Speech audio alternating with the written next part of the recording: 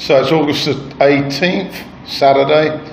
As per typical of most Saturdays, the morning is working in my school, teaching Thai children in a classroom setting, and the afternoon spent watching the rugby league from Australia, the NRL. Let's start off with the morning for the working session. And the first class, not many people there, but my focus was the language and the grammar for expressing regret. And then we did a piece on pronunciation of words with more than 2 syllables. And then we went on to an adjective game. Second class up, which is more primary, upper primary, I looked at the grammar of using the prepositions at the end of sentences and questions using the present continuous tense. So then we were off to lunch to have a delightful offal soup, and then back at home, the NRL. There were 3 matches on. I watched nearly all of them, although I did have the occasional sort of doze. The first game up was Penrith Panthers versus the Newcastle Knights. The Panthers are into the playoffs, which starts next month, looking for a top 4, but unfortunately they didn't look that good, and the Knights won thanks to Mitchell Pearce, the halfback, who was superb. On to the second match, and we had the West Tigers playing the Dragons. The Dragons were without their playmaker Gareth Widdop, and they've been on a poor run. They've lost the last 4. The Tigers, meanwhile, were on a good run and were looking to press for a top 8 position. However, they ran out of luck because the Dragons, even without Widdop, were excellent and comfortably won. The final match was at the Shire, Cronulla Sharks playing the new Queensland Cowboys. It was Jonathan Thurston's last competitive match in Sydney, but he couldn't bring the Cowboys a bit of luck, and they lost the game in the last quarter. The Sharks now guaranteed a position in the top 8, and Valentine Holmes looking superb. So then we went on to dinner, which was caused a little bit of a fuss with my other half.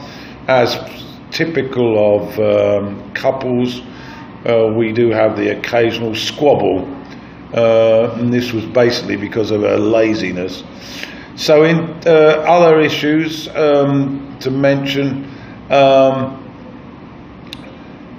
the MSBC network on YouTube, I was alarmed to see that Trump has now got a list of people that he wants to deny clearance to. He's chosen all those people that have either retired or he has fired.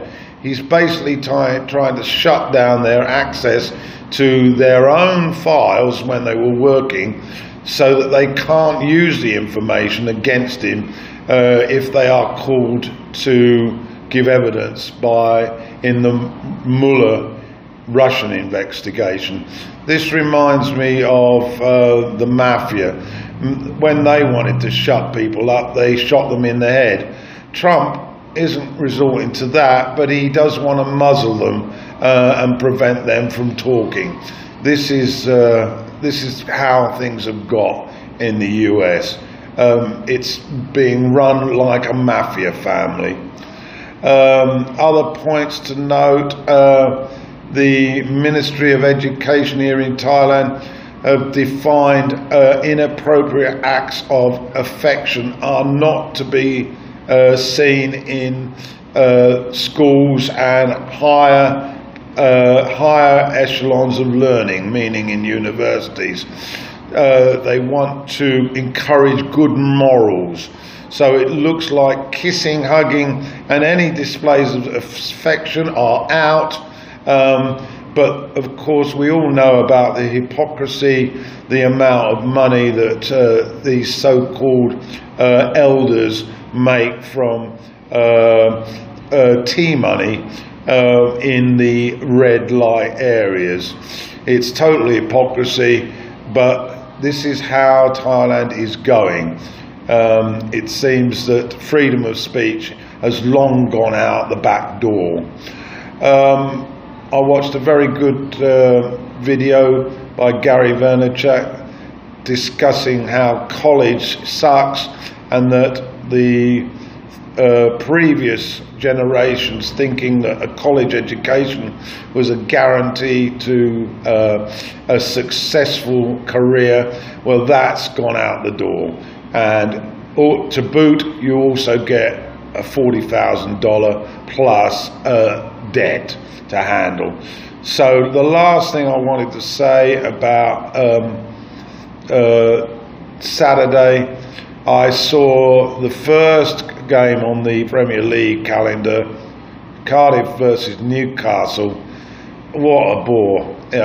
It was like watching paint dry. But the highlight, well, it wasn't really a highlight. Newcastle got a guy sent off in the second half for a nasty tackle, and then proceeded to miss a penalty in added time. So it ended up goalless. Okay, that's my lot from Saturday.